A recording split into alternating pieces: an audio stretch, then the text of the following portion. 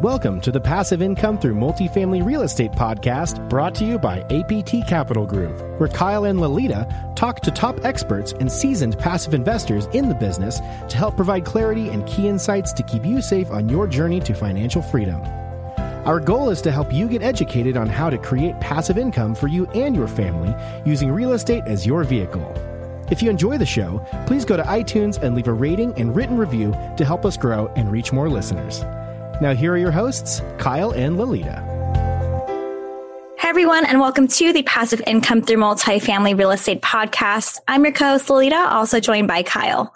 Before we get started, please make sure to head over to our website, aptcapitalgroup.com, and grab our free Passive Investors Guide. Also, if you're interested in learning more about what we do, you can schedule a call with Kyle on our website as well. All right, time to get into our show. Today we have Todd Solzinger here with us. Todd, welcome to the show. How's it going? Oh, thank you very much for having me. I'm doing really well. Great. Well, before we head into the interview, here is a little bit about Todd. Todd is a former Silicon Valley finance executive turned real estate investor. He has a focus on the growing niche of mobile home park investing, as well as mortgage note investing. Todd's company, Blue Elm Investments, has built the expertise to turn neglected mobile home parks into vibrant communities, increasing the availability of safe, clean, and affordable housing for the residents, while offering their investors a strategic way to diversify their portfolios. So, all right, Todd, before we dive into your real estate journey, can you tell the listeners a little bit more about yourself and what you currently do? Sure. Yes. I spent most of my time, as you said in my introduction, working for a variety of Silicon Valley technology companies in finance after I had a degree from San Jose State University in finance. And during that time, started to invest slowly in real estate myself. And through that process, decided to build a business around doing syndication, real estate syndications in the mobile home park space, and made the transition away from working in corporate finance to helping limited partner investors invest in real estate passively.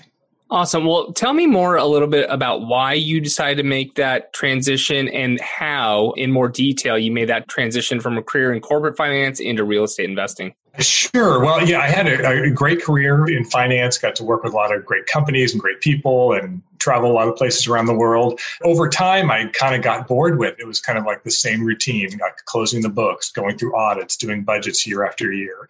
And also there were times where there was a lack of control when you're working for somebody else. I'd, be in situations where I'd be working for a great company, possibly go through an IPO, and then they might get acquired by a bigger company and not have the need for two finance departments, or be forced to relocate someplace that I didn't want to relocate to. So, as much of the benefits you might get from working for high-tech companies and the stability of a paycheck coming in through a W-2 job, there is a lack of control when, you think things are rolling along really great. And like I said, a company gets acquired and you get laid off and you're out there looking for your next opportunity. So through a lot of people that I had started to meet and through meetups and listening to podcasts and talking to other investors, I decided to want to make a transition into, seeing if I could make a business out of that. And I thought, kind of with my passion for real estate, combined with my finance background, would be, building a business around putting together syndications in real estate would be a good fit. Yeah. So how did your corporate finance background really benefit you on the real estate business side? Well, a lot of it around the underwriting and understanding the numbers really well. It's interesting, because I spend so much of my time in my, now and also in my corporate career, looking at projections and working with spreadsheets and financial modeling. That's just second nature to me because I was building financial models and when I was working in the corporate world for $100 million companies, thousands of employees, multiple product lines. So kind of scaling that down into underwriting or analyzing real estate was actually, much easier than some of those much more complex corporate financial models. So that's made it something, for me, working with spreadsheets and numbers is really second nature. So that's been a big benefit.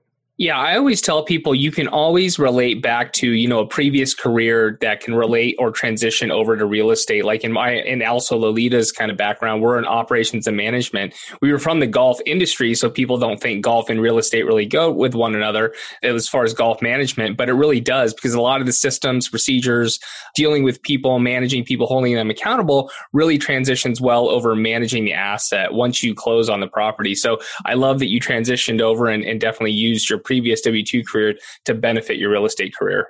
So how long had you invested in real estate before you decided to change careers? Oh, I started investing in single family homes in the Dallas-Fort Worth market back in 2013. And, I was looking to get into real estate. I live in the San Francisco Bay Area where prices are very high and it's a very tenant-friendly state. And so the numbers didn't really make sense here. And I started to go do some local meetups, actually through the real estate guys who used to be based here in the San Francisco Bay Area. And at one of their events, they had a Dallas, Texas turnkey provider, and they were doing field trips out to that market. So, that seemed crazy to me to actually buy a property that you couldn't drive by and touch and manage yourself. But I went out to Dallas, started to learn neighborhoods, met providers, insurance companies, brokers, property managers, and talked to a lot of other people doing that, and took the plunge and started to buy houses, single family homes in the Dallas-Fort Worth market. And it turned out to be a very doable thing to, manage a property like that if you have a good team on the ground, even from thousands of miles away. Yep. Talk a little bit about what it was like to leave your W-2 job. I did the same thing. I left it for a full-time career in real estate. What was that like? I think a lot of people, when they first do this, maybe they have a little bit of imposter syndrome. Obviously, they've got a huge fear of, can I really do this? What was it like for you? Well, yeah, I definitely felt some of those things as well. One good thing that I was able to do is when I decided I really wanted to either, kind of put up or shut up in terms of all this education I had done and talking to investors and figuring out how to build a business, to decide to do it.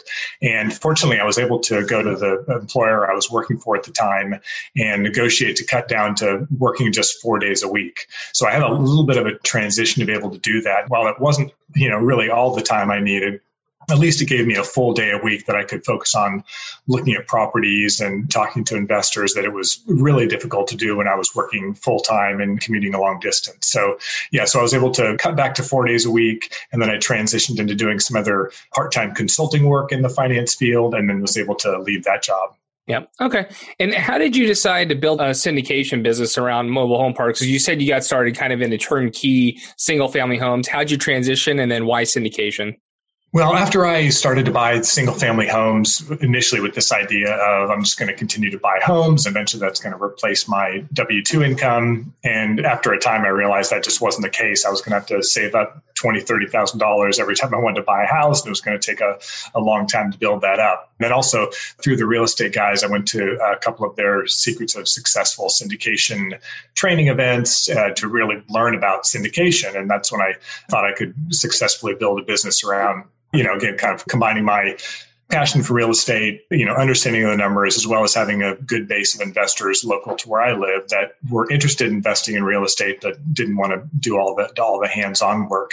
Once I made that decision, then it's like, what asset class? So I looked at apartments and self-storage and groups of single-family homes, as well as mobile home parks.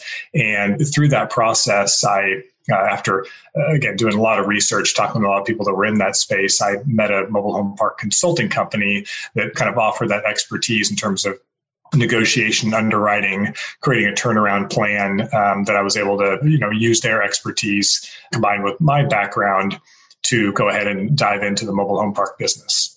Okay, awesome. And what are a few of the things a passive investor should know or understand about the biggest differences between mobile home parks and other asset classes? Well, I guess if I compare in some ways mobile home parks to apartments, or if you owned a cluster of single family homes, where in some cases a mobile home park might own the homes themselves and rent them out like an apartment, or the tenants might own their home and the mobile home park rents out the lots. So it's kind of understanding that's, that difference within a park. And sometimes it's 100% one way, sometimes it's 100% the other way, and sometimes it's a mix of that park-owned home versus tenant-owned home mix. That's one thing to understand. And then also oftentimes the utility situation is different. Most apartments are going to be on city utilities in terms of sewer and water. In a mobile home park, because these were often built on the outskirts of town, maybe in the 50s or 60s, they might have private utilities where they might have septic tanks, they might have a well, they might even have their own waste treatment system. So just kind of understanding those differences and how they might impact the investment, I think are good for passive investors to understand. Mm-hmm. Why do you not hear more about people buying mobile home parks? Well, I think it's probably from a management standpoint and just really not understanding some of those differences that I talked about. Whereas from a due diligence standpoint, if a park is on its own septic system and the septic system has been maintained well and is working fine, then maybe that's not an issue in the investment. But it does take that extra level of due diligence to maybe dive in and figure out if those, might have some issues down the road. You need to set aside some money from a CapEx standpoint. Also, from a management standpoint, it's not as easy to find a good property manager. So apartment property managers or single family home managers aren't just historically as likely to say, yes, I'll go in and take on your park. So finding good local on-site management, typically an on-site manager or maintenance person who lives in the park, is a little bit more difficult to find. So there's just some things about it that are unknowns that scare people off somewhat from investing in mobile home parks. Okay. And so when you say you have to hire like someone on site, are we still talking about a third-party property management company, or are you really just hiring an individual to manage the park and be boots on the ground?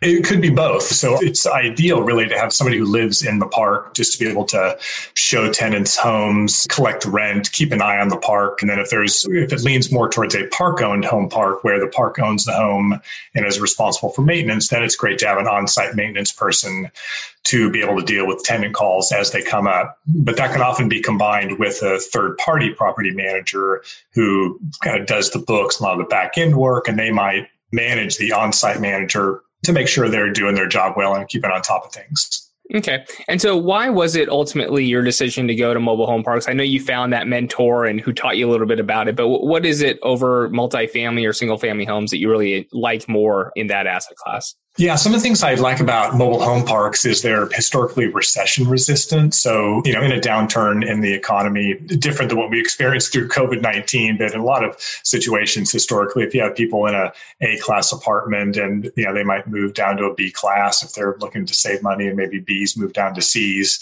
In the affordable housing space, there's generally been consistent demand just because there's, huge percentage of people in the lower income brackets that need housing. It could be people on fixed income or on disability. So it's typically recession resistant. So that's one of the big benefits. The other thing that's really interesting about the mobile home park space is that it's the only real estate asset class where there's less and less supply in the country every year. There's rarely new parks being built just because of a kind of not in my backyard syndrome, as well as getting zoning to get approval in cities and counties can be really difficult. So there's very few being built, and then they're oftentimes redeveloped into better use. So I was reading some articles recently about some parks in Tennessee that were being rebuilt into a shopping center. They're often, especially in the Bay Area where real estate prices are high, torn down and replaced with multi-story condos or apartments. So there's a decreasing supply in this asset class, which made it attractive. And I think probably lastly, too, because it's a lot of parks are owned by aging mom and pop owners. There's, probably less sophisticated sellers than you might typically find in apartments. So sometimes that can help from a value add perspective, as well as the ability to oftentimes get seller financing. Yep. Okay. And so how did your portfolio or mobile home parks in general perform during COVID-19? Was there a dip, or did you not really see an effect? Well, in our parks, the first parks that I put together with in a syndication were in Georgia, about an hour and a half outside of Atlanta. And we were affected by COVID because we took over the park, started to do some of our cleanup, get some of the less desirable tenants out of the park. And then COVID hit along with the eviction moratorium. So, I was looking for parks that were going to be located in landlord-friendly states. Georgia, which is one of those. But when the eviction moratorium hit, you had some people that were legitimately affected by COVID through job loss. Other people were just taking advantage of the situation that they couldn't be evicted and the courts were closed. So we were affected by that, and we still are because the eviction moratoriums are still in place. So we're working through that as best we can, working with tenants, working with some local rental assistance agencies that are helping out tenants who have been affected by COVID. Mm-hmm. Okay. And what does your current portfolio look like? Yeah, so I've got 71 spaces in Georgia, a 50-space park in Tennessee, and then a 45 RV park motel unit in California. Okay, and is there a reason why you chose those three markets? Well, yeah, again, Georgia and Tennessee were definitely from starting with landlord-friendly states and looking in the southeast where there's a migration of people moving there. And then I was looking at market by market. I talked to when I was looking for my first parks to buy, I was talking to a lot of brokers, some brokers that specialize in mobile home parks, other commercial brokers that often get listings. And then just kind of going market by market. I was looking more in secondary and tertiary markets. And then when I found these parks in Georgia, I looked into that market. It was under the size, under the 100,000 metro size that sometimes other mobile home park buyers are looking for. But when I kind of took that next level, deep dive down look into the market, there was a lot going on there in terms of a Walmart and a Lowe's and a couple colleges in town and quite a few different manufacturers. So definitely looking at things from an economic diversity standpoint makes sense. The next parks I bought in Tennessee were outside a metro called Jackson, Tennessee. Mm-hmm. Big, diverse manufacturing base down there. And then the town that I purchased the park in, Tyson Foods, was in the process of building a $300 million chicken processing facility that was going to bring 1,500 jobs into this market, in a market that has very little affordable housing. So from that standpoint, there was a big economic driver that was going to kind of give myself and my investors confidence that there would be ongoing demand for affordable housing. Okay, great. And tell us a little bit about the book you recently released. Oh, yeah. So, I was really lucky to be part of a collaboration for a book called Success Habits of Superachievers. So, it's about 80 authors, including Darren Hardy, Les Brown, Dennis Waitley, Phil Collin from Def Leppard, Robert Helms from Real Estate Guys. We all collaborated to share our stories and some of our success habits and tips and tricks. So, so it's called Success Habits of Superachievers. And we're fortunate to hit number 1 on the Amazon bestseller list when it came out, and really proud to have been part of that collaboration. Very cool. Congratulations on that. Thank you. All right. Lolita is going to take us into our final 4 questions. Are you ready? I'm ready.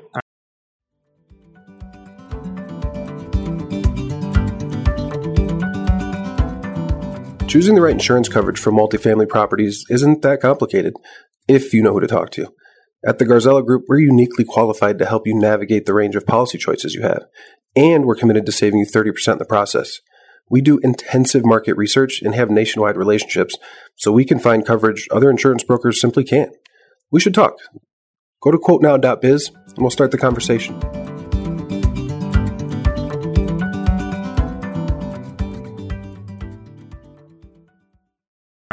All right, Todd, here we go. What is the one tool you use in real estate investing that you could not do without? Well, besides Excel, because that's, I need that to do all my analysis and keep track of a lot of different things. I think one thing that really has saved me a lot of time in the past couple of years has been using Calendly for booking meetings. It's just so great to be able to send out a link to somebody, let them take time to find what works on their schedule and be able to control my schedule. Can you tell us a story about one of your biggest mistakes in real estate investing, and what's the main takeaway for our listeners?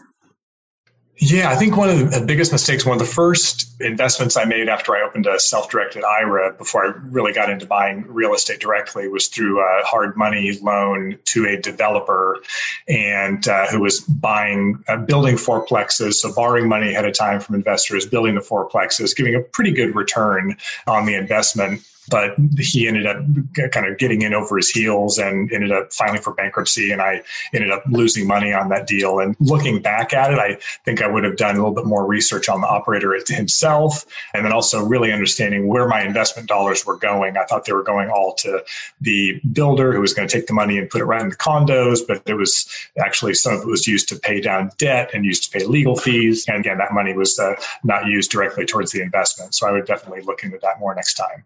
What is it that you need to do now to grow your life to the next level? I think probably to grow to next level is going to be finding some good partners to work with to start doing bigger deals. I put the first couple of syndications that I put together myself along with the consulting company that I was working with. But I'll be looking to partner up with people to either kind of like, build our own company together or start to scale up and do bigger deals. Great. And lastly, where can people find out more about you? Yeah, they can find information about me on my website, which is, my company is Blue Elm Investments. That's blue like the color, elm like the tree, investments. So blueelminvestments.com, or via email at Todd, TODD, at blueelminvestments.com. Perfect. Well, thanks, Todd, for your time today and for being on our show with us. Thanks, Lolita. Thanks, Kyle. Thanks, Todd. Thanks for listening. If you enjoyed the show, please go to iTunes and leave a rating and written review to help us grow and reach more listeners. You can also go to the Passive Income Through Multifamily Real Estate group on Facebook so you can connect with Kyle and Lolita and ask your questions that you want them to answer on the show. Subscribe too so that you can get the latest episodes. Lastly, to stay updated, head on over to aptcapitalgroup.com and sign up for the newsletter. If you're interested in partnering with Kyle and Lolita, sign up on the Contact Us page so you can talk to them directly. Thanks again for joining us. Be sure to tune in next week for another episode.